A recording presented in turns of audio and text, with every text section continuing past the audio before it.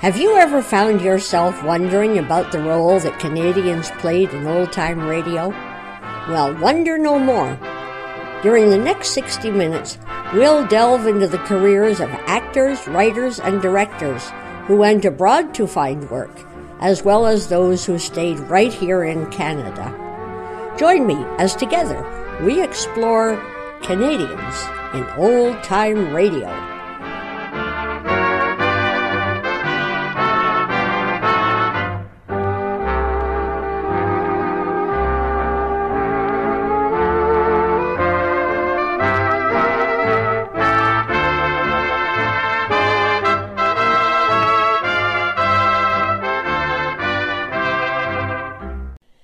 Hello there, I'm Devin Wilkins, founder and president of COTRA, the Canadian Old Time Radio Alliance, welcoming you to another edition of Canadians in Old Time Radio. First, from our Made in Canada file, an episode of Mystery Theatre from 1967.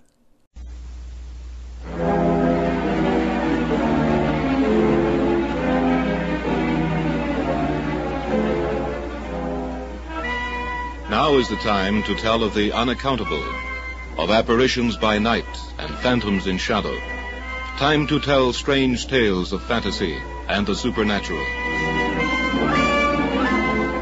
Mystery Theater presents The Hitchhiker by Alan King.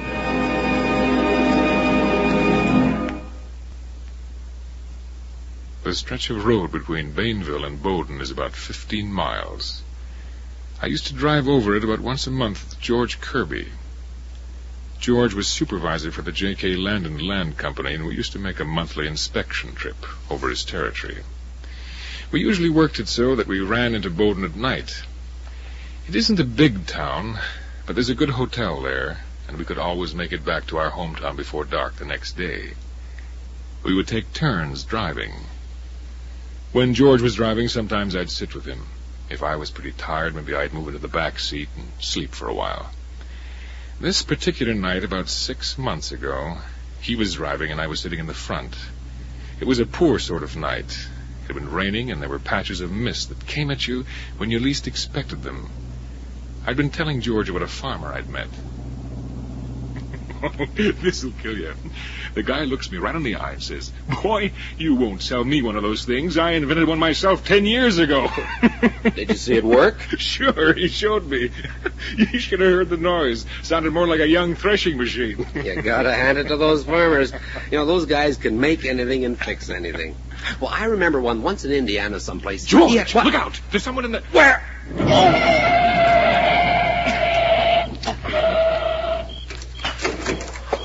Oh, my God. Come on, quick. Where is he? He must be underneath. I hit him, I know that. Yeah, he's underneath. Looks like he's wedged under the crankcase or something. Well, is he alive? I don't know. Are you hurt badly? Can you move? Must be knocked out. Wait till I see. His legs are clear. I think we can get him out. Tell you what, son. Get in. Put the car to low and ease her forward when I tell you. Okay, George. But easy, Sam. Go very, very slow.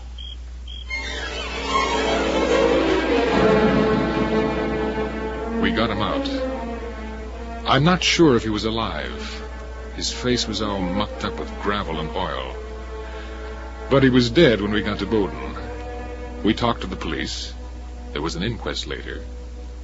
George wasn't held. It was an accident. George Kirby and I went about our business.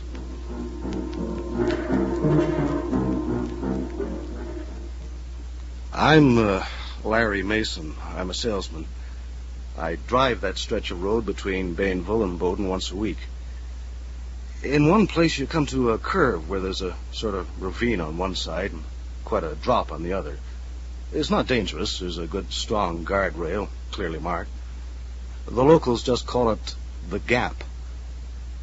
This night, a few weeks ago, I was driving alone, just coming to the Gap, when I saw somebody ahead of me at the side of the road. It was a man giving me the thumb. I pulled up and opened the door. Want a lift? Thank you. Come on in.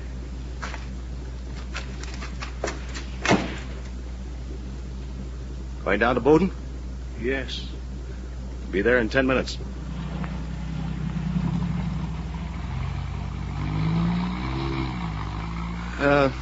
Don't often see anybody around here at night.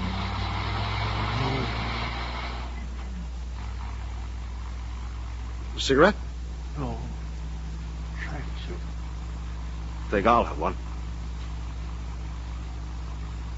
Don't blow that light out. Huh? Hold it there a moment. Well, what's the matter? Why are you looking at me like that? It's all right. You can put it out now. Well, thanks. What is your name?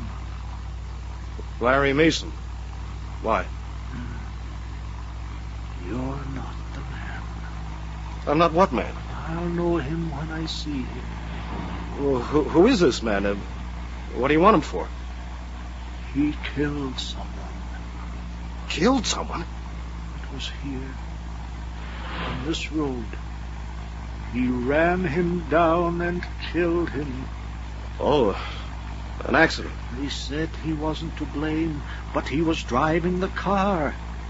The man was just standing there, hitching a ride, just as I hitched a ride with you. Well, maybe it was foggy or something. A driver should be careful in a mist. Look, suppose you find this guy, what are you going to do? Kill him. Oh, wait a minute. You can't go around killing people like that. They said it wasn't his fault, didn't they? Yes, but I know better. I will find him. I didn't like it. I was sure the guy was batty. Anyway, he didn't say any more then. He seemed to shrink back in his seat, almost as if he wasn't there. I stepped on it. The sooner I got to Bowden, the better I'd like it. And just as we were pulling up, I spoke to him again. Look, about this guy you say you're looking for. Yes. You're not really going to kill him, are you? Yes, I am. But why? Because he killed me. What? I'm the man he ran over in his car and killed.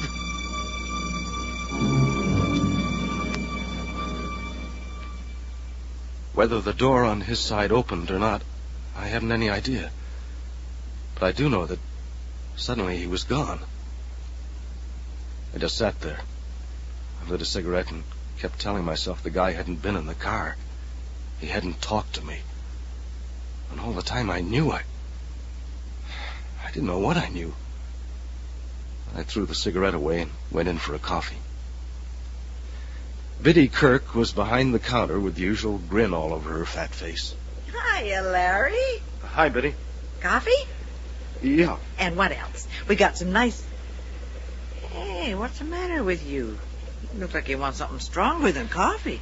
Coffee will do. Nothing to eat. Are you sick or something? No, I'm not sick. Okay. Here you are. Here's your coffee. Thanks. Look, are you sure you're okay? You don't look very good. I'm okay. Say, Biddy. Yeah? Do you remember about... Oh, I guess it must have been a few months ago. There was a Hi, Biddy. Jack. Larry, Hi. how's the coffee tonight, Biddy? Strong enough for you. Swell. Coming up. Anything to eat? I don't know. I'll drink the coffee first. Okay. Here. Well, call me if you want something. Gotta get back in the kitchen and get some sandwiches made.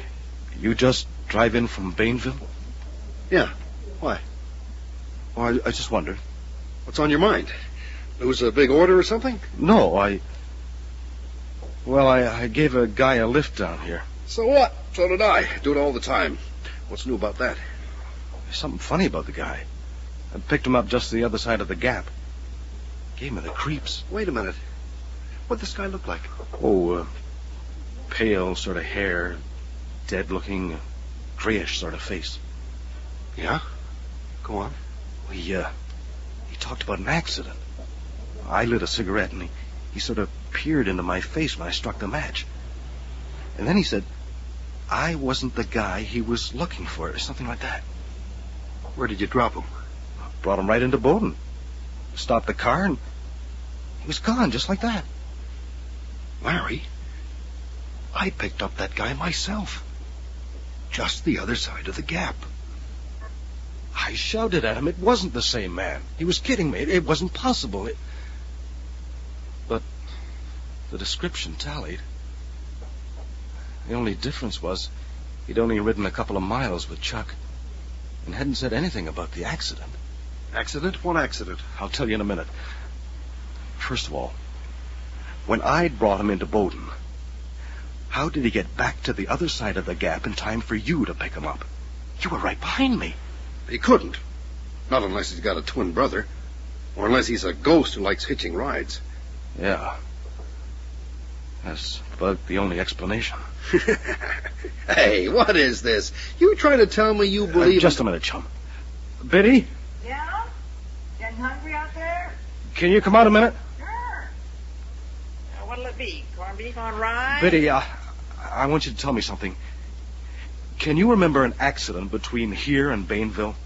Oh, I can remember plenty of them. Well, yes, I know, but this one... Well, I don't know the name of the man who was driving. I don't even know when it was, but he hit a hitchhiker. A hitchhiker? Can you remember it, Biddy?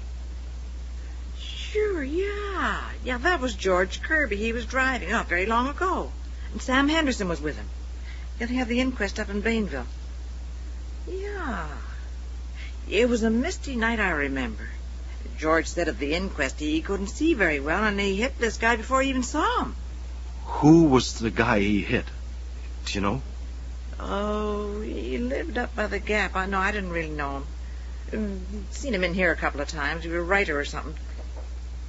Well, what's all this about? Well, what did he look like? Pale sort of guy. Looked like he needed a good meal. Kind of mousy-colored hair. That sounds like... What sort of a voice had he? Oh, I don't remember. Yeah, kind of quiet and slow, I think.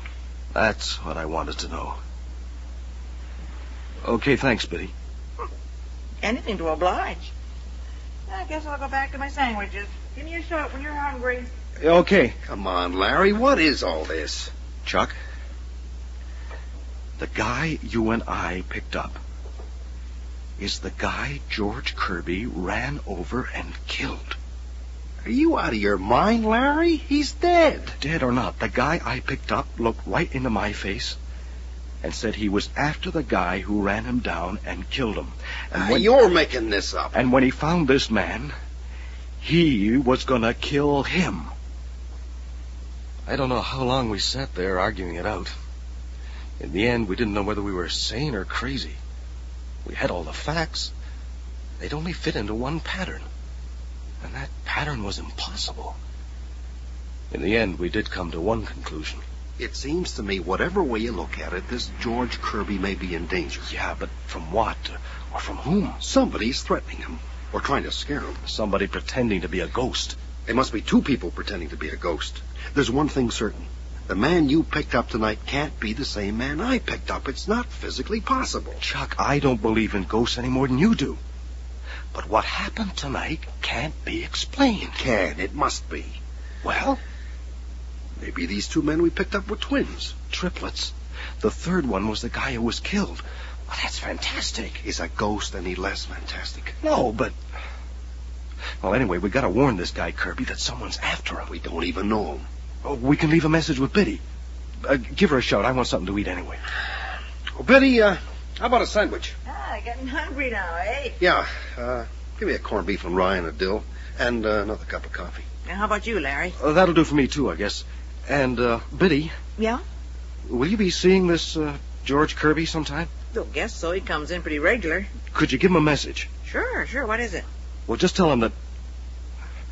Well, we found out that somebody's threatening him, see? Threatening him? Who is? Well, we don't quite know. Tell him not to pick up anybody between here and Bainville. I don't get it. It's all right, Biddy. He's in danger. And we don't know him, so the only thing we can do is leave the message with you. Well, I'll tell him. But he'll probably laugh in my face. Well, maybe he will. But tell him anyway, see?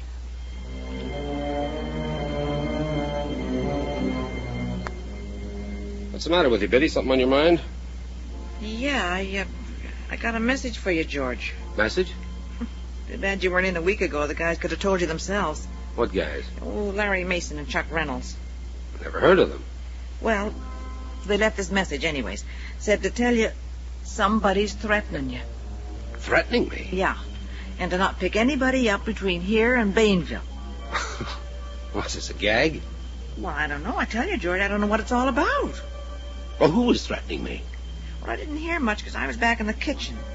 But they did ask me about that accident you had. Asked a lot of questions Well, about it was an accident. They said so at the inquest. Yeah, George, I know that. Nobody's got any right to rake that up and threaten me. Sure, George. It wasn't your fault. We know. It wasn't, you hear? It wasn't my fault. Who's this Larry Mason and Chuck, whatever his name is anyway? I don't know. Then what right have they got to come around? Now, don't get excited. They wasn't threatening you.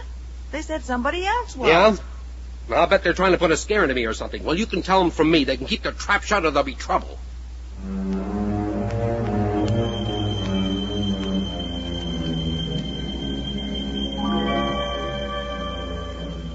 The next time I saw Biddy, I heard how George Kirby had taken the warning. That's what you get for trying to help somebody. Anyway, I'd done what I could. And as the days went by, I began to feel as though I'd dreamed the whole thing. It was all too fantastic. Then one day I met George Kirby face to face. I'd gone to Indianapolis for a sales meeting, and I was sitting in the hotel lobby after dinner when a big man came up to me, looking full of fight. Are you Larry Mason? Yes? I'm George Kirby. I want to talk to you. George Kirby? Yeah.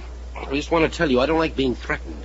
Now, look, I wasn't... I got your message. I don't like that sort of thing. Don't be a fool. I'm not threatening you. Sounds like it to me. Listen. I picked up a guy between Bainville and Bowden. He looked me over carefully, asked my name, and then said I wasn't the guy he was looking for. But then he said he was looking for the man who killed somebody in an accident on that road not long before. Go on. He said when he found that man, he was going to kill him. Is that all? I figured he was a kind of a nut. He tried to make out he was the man who was killed. I'm supposed to believe all this? I don't care whether you believe it or not. But I'll tell you this. That same night, a friend of mine picked up the same man. And we both talked it over and decided the least we could do was to warn you. Thanks. Well, we figured maybe the man you killed had a brother who maybe thought you'd got off easy. David Quinn hasn't any brothers. I found that out. Well, anyway, that's what happened. Now you know about it. You can do what you like.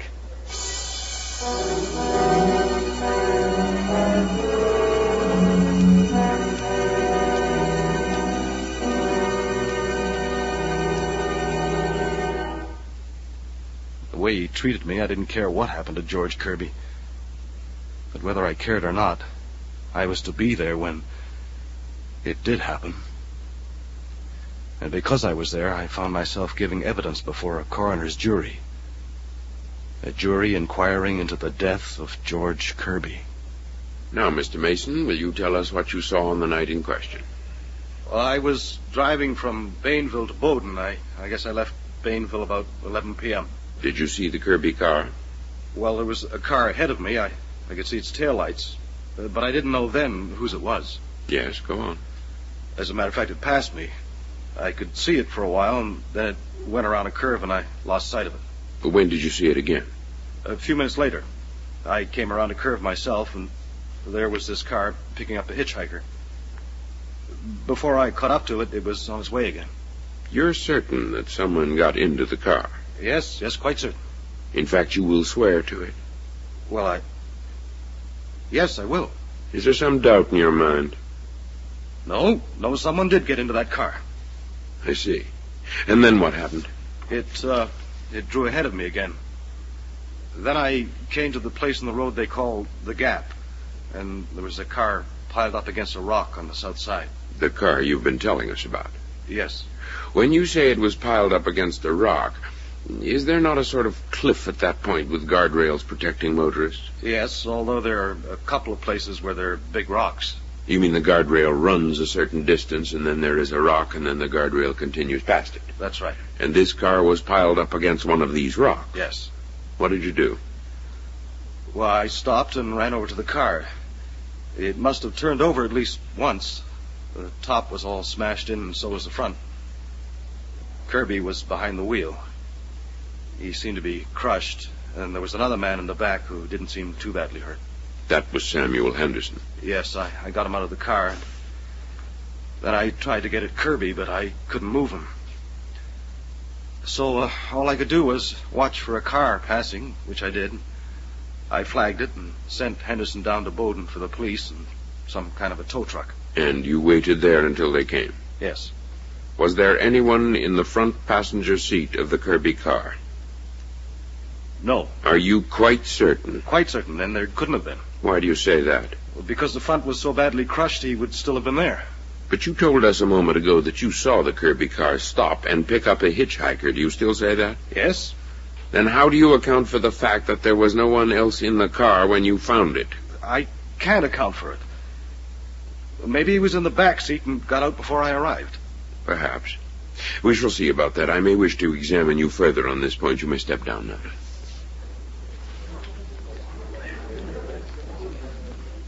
Mr. Henderson, you were riding with George Kirby on this trip? Yes, sir. Will you tell us what happened after you left Bainville? Well, I was dozing in the back seat. We take turns driving. I was asleep, I guess, till something woke me up. What was that? The car stopping. I sort of opened my eyes and saw George lean over and open the other front door, and a man got in. No doubt about that. None at all. I didn't see him very clearly. I didn't really want to wake up. I was tired. Did you, in fact, stay awake? More or less. George was talking to this hitchhiker, but the man said almost nothing. That is, until just before the accident. What did he say then? He said, "You are George Kirby." And George said, "Yes." Then the man said, "You killed David Quinn." That woke me up. David Quinn was the man Kirby had killed in an accident some months before? That's right, sir. I was startled. George looked at him and said, "So what?" Then the man said, "I have been waiting for you." George started to say something, and then suddenly the man said, "Look out, there's someone ahead." And he seemed to reach over and grab the wheel. The car swerved, and we crashed. I don't remember much else till Mr. Mason pulled me out. Mr. Henderson, you realize that all you have told us is on oath. I realize that, and it's true, every word of it. Was there any person sitting beside George Kirby in the front seat when you recovered consciousness? No. Yet you insist that there was someone there till the moment of the crash. I do. I have said that on my oath, and it's true. How do you account for the fact that there was no one there afterwards? I can't account for it. I only know that's how it was. Very well. You may step down, but do not leave the court.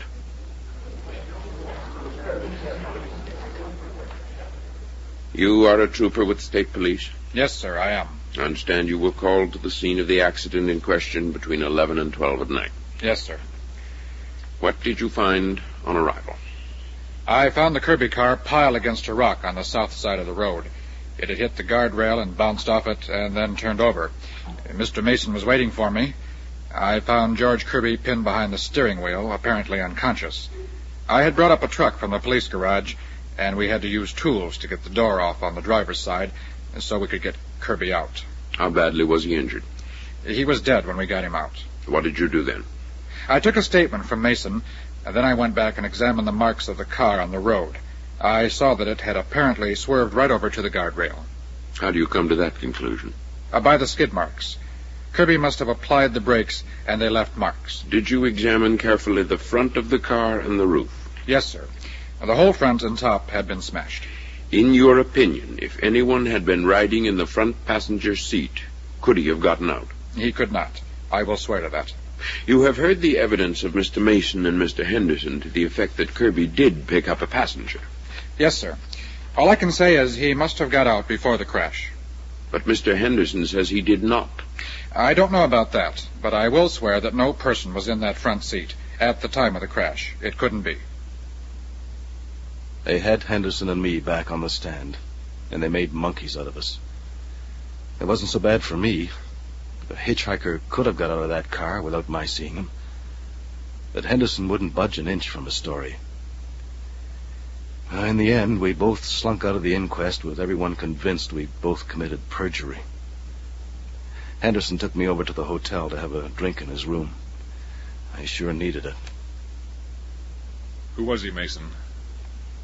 Who was he? You know, don't you? Yes. Yes, I know, and yet... And yet it couldn't have been. You imagined it. And I imagined I gave him a lift 3 or 4 weeks back. I imagined he said he was going to kill George Kirby. And Chuck Reynolds imagined he gave him a lift, too. I imagined him. And I'll never forget him. Neither will I. Neither will I, because he... Oh, don't say it, Henderson. After all, we don't believe in ghosts, do we? I believe in what I see, Mason. Then you didn't see anything. Mind if I help myself? I need it. Now, please go ahead. Thanks.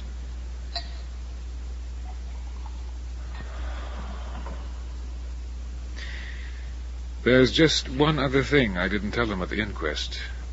What was that? Where the hitchhiker grabbed the wheel and swerved the car. Well? It was precisely at the spot where David Quinn was killed.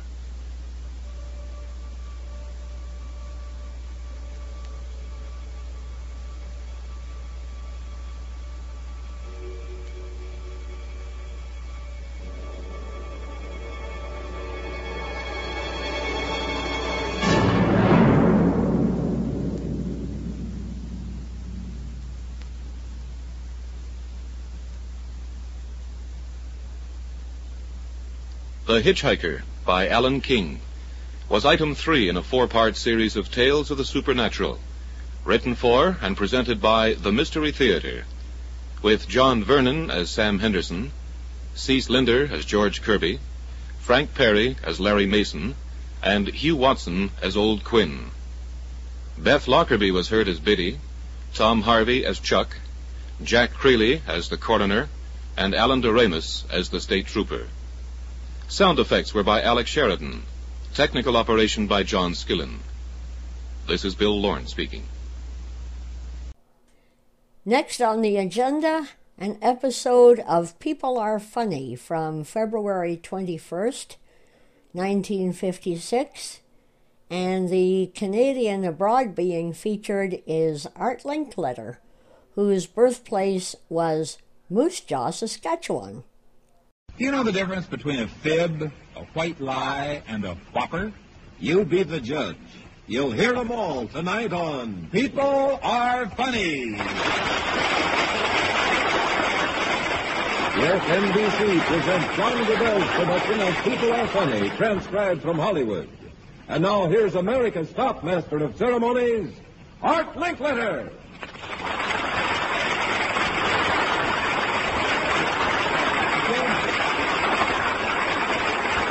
Well, ladies and gentlemen, we had so much fun playing guessing games on this program, we decided to guess a little bit about age. And since everybody wonders what everybody else is in the way of age, let me see some hands of people who think they're good guessers. Where are you from? Where do you live? Canada? Where's that fellow from? Hollywood. Where are you from? New York City. Where's this fellow from? Ann Arbor, Michigan. Come on over, Ann Arbor. Now, how do you do, sir? Now, what's your name? Jay Bolt. Jay Bolt? B-O-L-T. Oh, Bolt. Keep it easy. What do you do, Jay? Well, I'm a professor at the University of Michigan, sir. Well, good for you. And what do you teach? I teach mechanical engineering. Mm-hmm. And you had a good football team this past year. Very, very good. You're out here as a tourist now. Well, Professor, let's see how well you do in the matter of age. Now, let me pick a woman. That lady right there in the green coat. Would you come on over here? Yes, the lady in the pretty red hat and the green coat.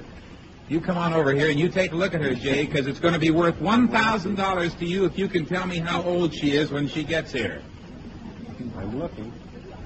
Oh, she has pretty gray hair right here.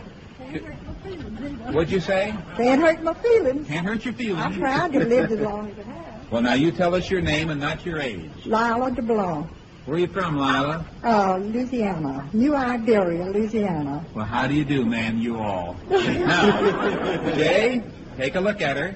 $1,000 in cash if you tell me her age correctly, and half off of your prize for each year that you miss. 57. 57. This is my 3 years. How old are you? 60. 60. Yeah.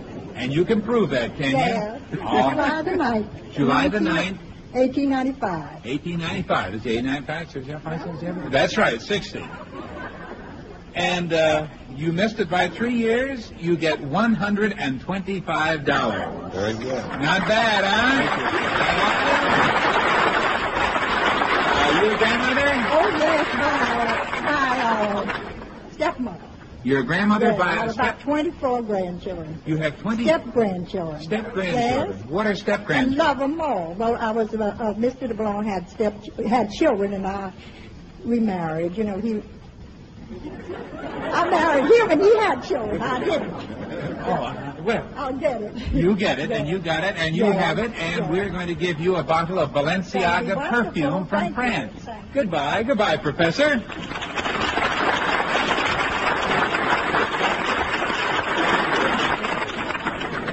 RCA Victor has just announced a new tape recorder. It's high fidelity. Push a button, record, like this. RCA Victor's high fidelity tape recorder has 3 speakers. Now, play it back.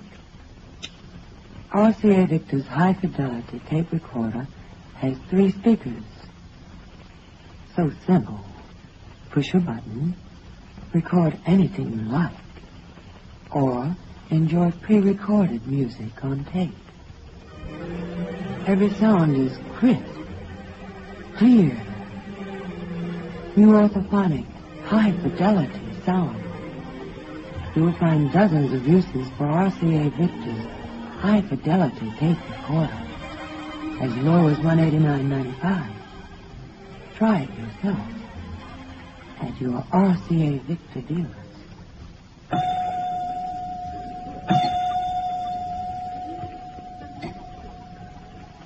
Quite interesting, huh? Ladies and gentlemen, this is an odd-looking machine. You should all be familiar with it because it is a lie detector. But it's a lie detector that is operated by a slight stratagem, a device called a push button. When I push it once, like this, it goes to fib. If I push it twice, white lie. And so on through falsehood and a whopper. Now, this button is going to be connected to a fellow who's in with us on a big double cross tonight. And to let you in on the whole plot, I'm going to bring out Mr. Morales. Jack Morales, would you come out, please? Come on over here and meet the folks.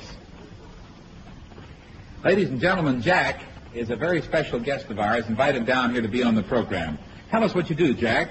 I coach at Harvard schools and attending L.A. State College. What do you coach? Football at the present time. Mm-hmm. You're a single man. Oh, yes. And you have a very good friend by the name of... Louis Foglia, commonly known as Ouija. Ouija Foglia. What does Ouija do? He's a cement contractor. Yeah, and what's going to happen to him next Saturday? Oh, boy. He's getting the act. He's getting married. Yeah, and you're going to be the... best man. The best man. Now, who's he marrying? Diane.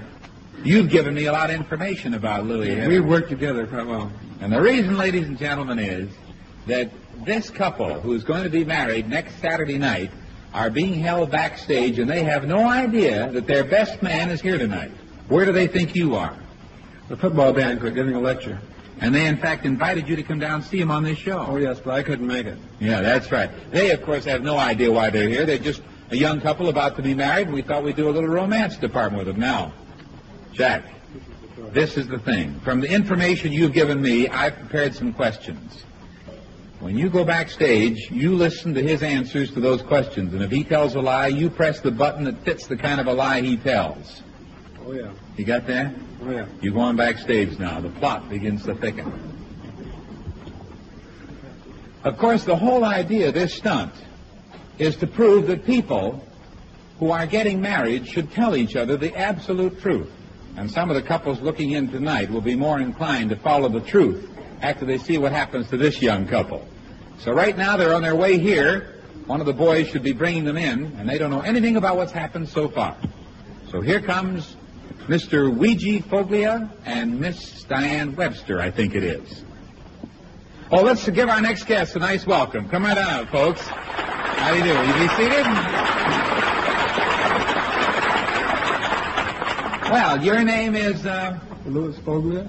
Can you talk up a little bit, Louis? Louis Foglia. Attaboy, Louis, we want to hear you. And your name is? Diane Weaver. Now, you folks were invited down because you're getting married next Saturday. That's right. Uh-huh. Louis, what business you in? I work for my dad, cement work. Uh-huh. And what do you intend to be eventually? Do you have any final ambition? Yes, perhaps a construction contractor. Contractor. A contractor, huh? How did you two happen to meet? Oh, it was at a college party in Santa Barbara. I was attending the University of California at Santa Barbara, and I met Diane at one of the parties. Louis, do you have a nickname, by the way? Lou. Lou. Lou, I'll tell you what. You've told her everything she needs to know about you. Oh, yes. You haven't concealed anything from her. No, no thing. Well, I'll tell you what I'll do. If you tell me the whole truth and nothing but the truth, the complete, absolute truth, for the next 5 minutes, I'm going to see that she gets a $1,000 diamond and sapphire ring. Yeah. How does that sound? Sorry. Sorry. Okay. Now, is that a deal? Sure is. A beautiful Lucien Picard diamond and sapphire ring worth $1,000. And since we must determine whether or not you are telling the truth, do you mind if we use the latest scientific lie detector? Must you? Have you ever had one? No, I haven't. It works entirely according to your rate of pulse, and just hold perfectly still. You know you look better this way? Look around, Louis. That is our lie detector. All right. Now, all you have to do is to tell the truth for the next 5 minutes. Were you ever in love with any other girl, truly in love with any other girl before you met Diane? No. No.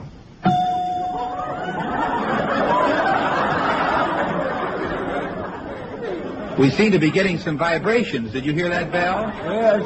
Well, now that bell said a fib. Not a real big fib, lie, but just a kind of a fib. Perhaps I should ask you, does the name Dolores mean anything to you? No. No. Not at all. You made the white lie department that time, Louis.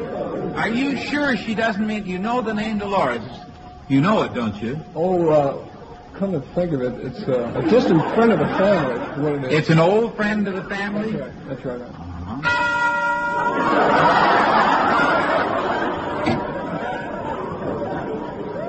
Diane, you notice what's happening in back of you? Yeah. Was it anything more than that? Puppy love, I guess you could call it, one of those things. Oh, it's a long time ago, huh? Yeah, that's right. By golly, he's finally telling the truth. He gets a Nobel Prize for that one. Well, Diane, we're determining what he's going to do. Do you think a marriage should start off, Louis, on good, solid financial grounds? For instance, do you owe any debts to anybody? Oh, no. No. You don't owe anybody? We got a fib on that one. Do you? I don't mean anything big, anything small. Oh, I owe about $100 to a friend of mine. You do owe $100. Very interesting. Do you have no more debt? No, that's just that one. Did you know about that? No. You didn't know he had any debts. Do you have any debts, Diane? No. Uh-huh. Well, there's something pretty cute about this. The good thing, the thing isn't attached to you. In the good old days, Louis, when you weren't engaged, were you a kind of a wolf? Did you, for instance, you try to kiss girls on the first date? Oh, no.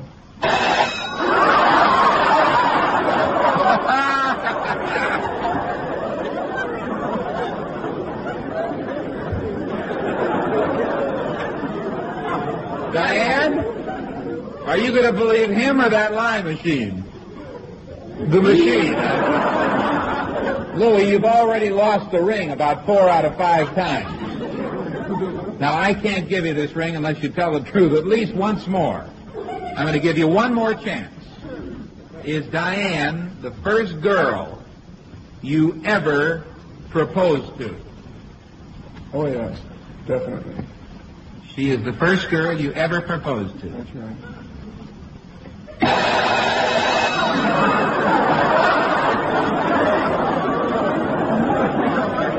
Louis, this machine works. You better tell us.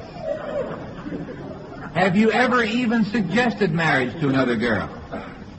Well,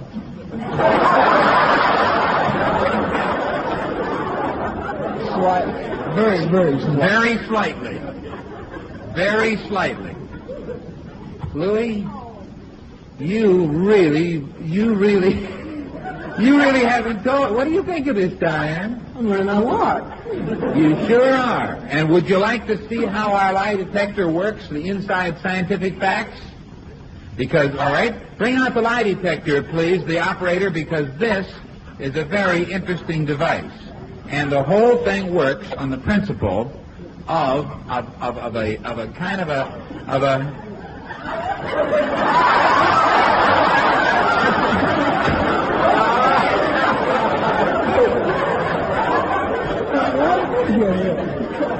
You didn't know he was here, did you? He's going to be my best man.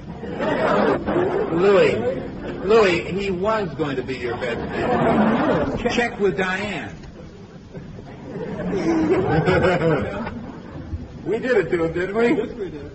Every time you told, he gave me the tip-off to the kind of questions asked, and knowing you to be a sneaky fellow, we figured you would go the other way, and you did, didn't you? Now, the best man, Jack Morales, you're supposed to have the ring, aren't you? He missed every time, and so, Louis, you missed on this beautiful Lucien Picard $1,000 diamond and sapphire ring.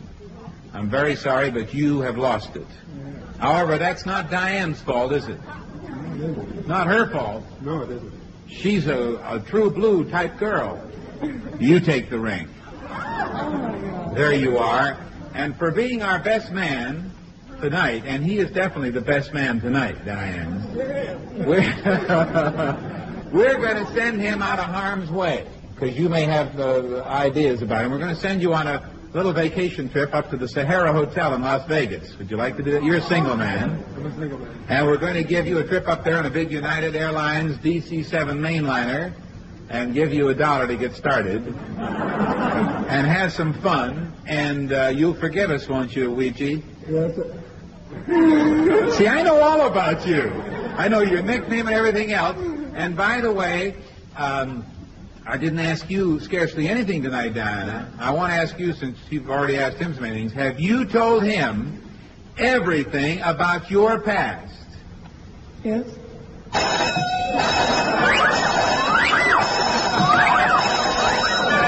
She isn't even connected to the machine, and look how it works. I think we better leave them to work things out, don't you, Jack? Come on.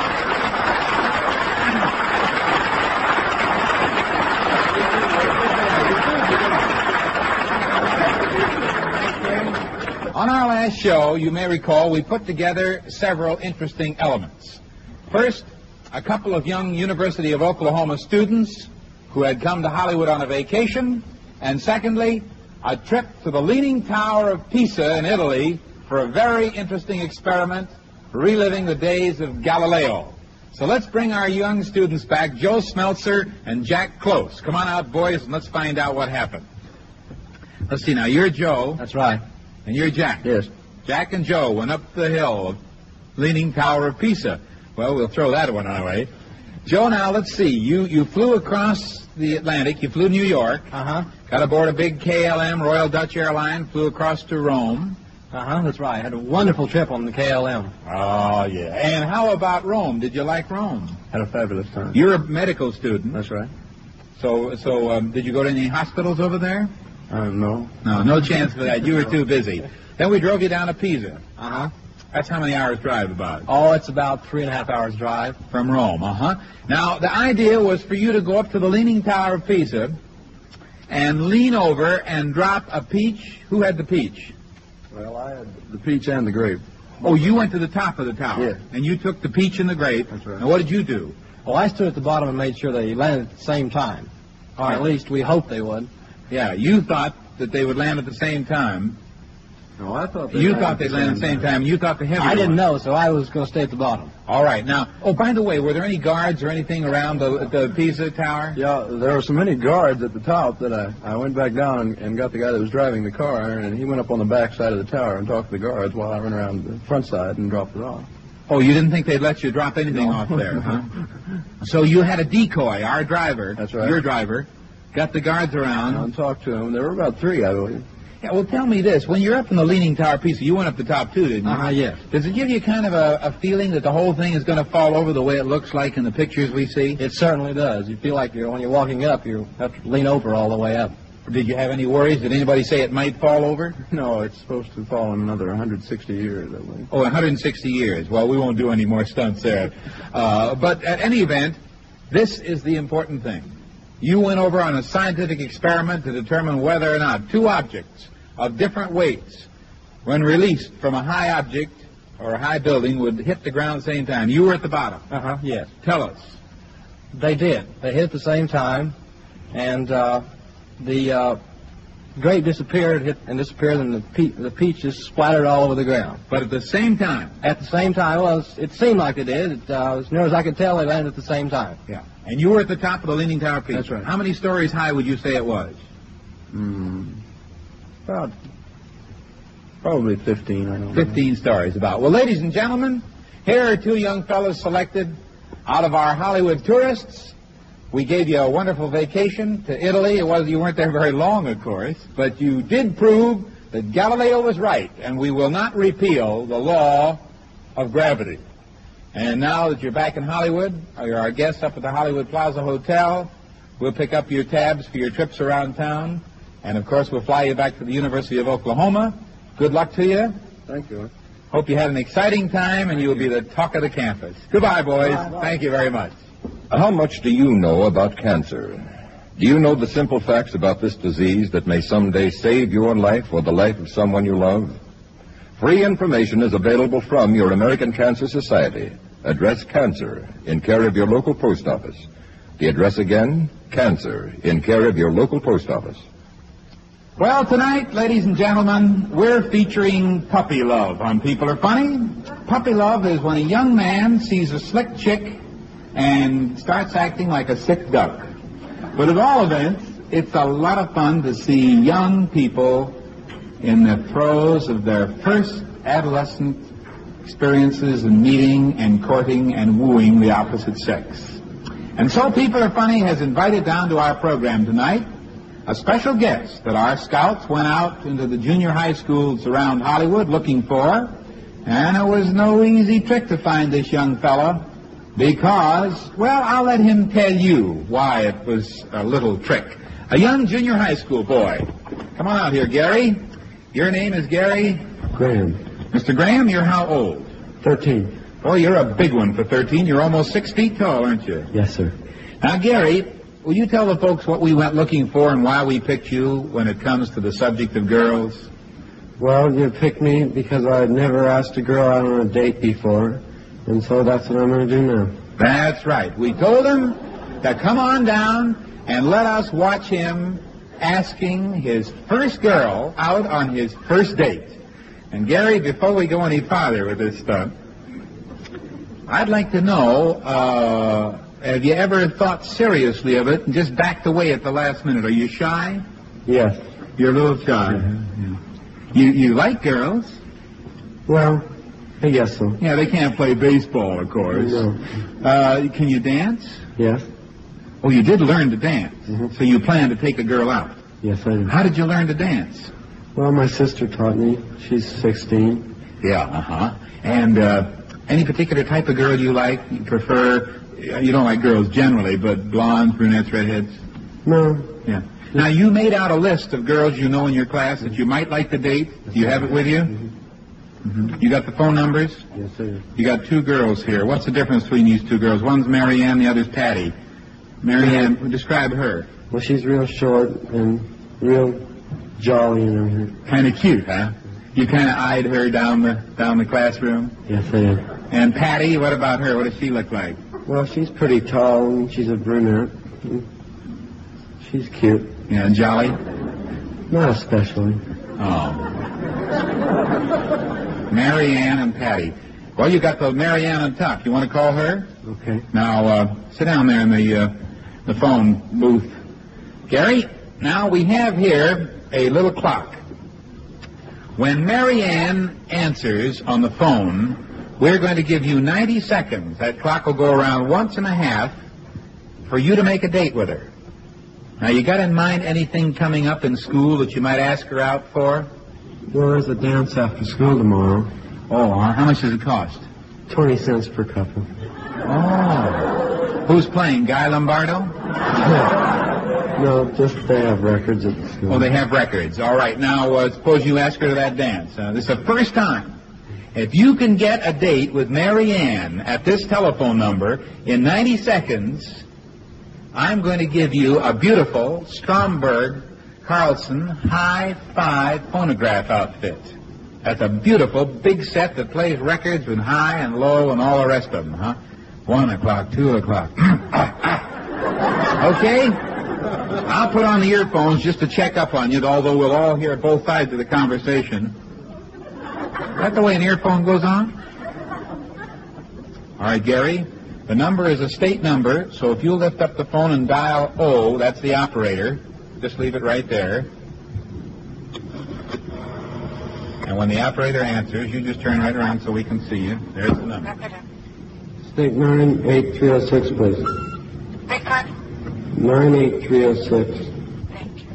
What is your number, please? Hollywood 20733. Now, don't be nervous that the thing doesn't start. Thank you. Do a good selling job now. This girl knows you. There's the phone ringing. Hello? Is Mary Ann there? Just a moment. Now speak up, boy. This is the most important moment of your life. Mary Ann? Who is it? Gary? Oh, Gary who? Graham? Oh, hi. How are you? Pretty good. How are you? Fine, thank you. What are you doing? Oh, not much. What are you doing? Well, I was just thinking there's a school dance tomorrow. I'd wonder if you'd go with me. Oh, I didn't know you went out on dates. Well, this is the first one. Oh, well, do you know how to dance? Yes? Oh.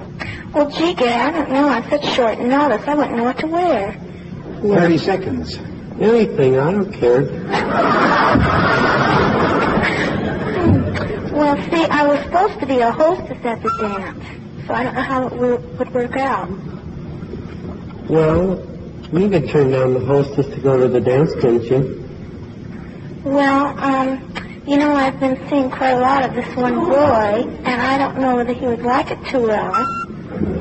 And, 1 minute. Well, I just don't know. We're not going steady, of course, but then, well... Well, can we just go with me this time? 15 seconds. Say yes or no. Say yes or no, please. Well, I don't know. I just don't know that I should or not. Please? I just don't know. I don't know that I could make it or not. Well, you have to. Well, I just... Say yes. I wouldn't know what to wear. Wear anything. Say yes. Well, you can't just wear anything to a dance. Well, I suppose I'll go.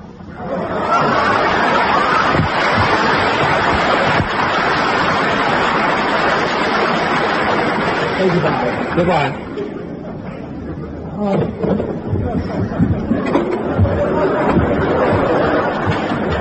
Gary, boy, wasn't that an ordeal? Do you think all dates are going to be that tough? I hope not. But you did it, didn't you? Yep. With a little help. Huh? With a little help. I think you got about an extra 10 seconds there, huh? But you did it. Now this will give you confidence to go ahead in the future. Mm-hmm. Say, who's that? She was here all the time, Gary. This is the girl.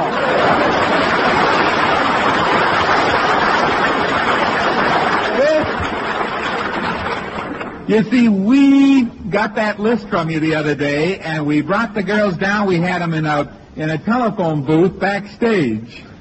Mary Ann, we fooled them, didn't we? We sure did. But how about the date now? Why, sure. Gary? Well, that sounds good enough for me.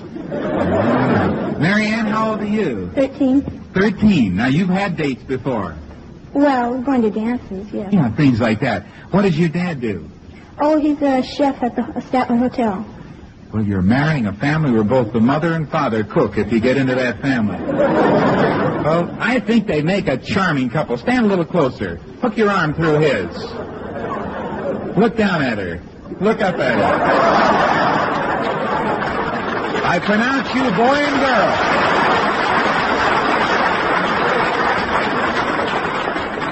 girl. Man to man, Gary, what is the ideal size family?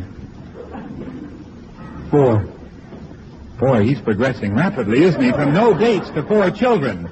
Well, Mary Ann, you and Gary have started down life's path hand in hand, arm in arm. And we're delighted to have looked in on a teenager making his first date. In case the dance gets dull, how many lessons have you had? Well, I haven't counted them. A couple. I think we better give you a couple of our People Are Funny games to play in case he steps on your feet. And you each get a beautiful Stromberg Carlson hi-fi phonograph. There's nothing finer than a Stromberg Carlson. Goodbye, Gary. Goodbye, Ann. Goodbye.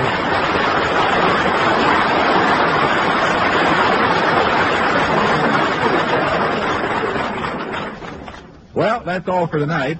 Next week, somebody's going to have a chance to buy a brand new radio for $1. Tune in and find out why. Good night, everybody. This program was transcribed from Hollywood.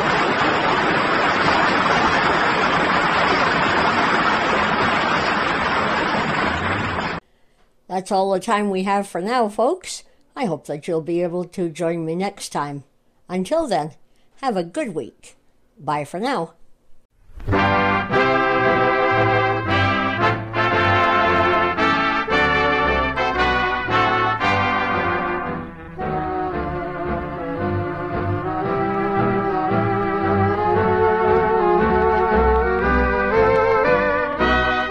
If you've enjoyed the shows you've heard during the past hour, be sure to tune in again next week, same time, same station, when once again we'll listen to programs that are remembered today thanks to the involvement of Canadians in old-time radio.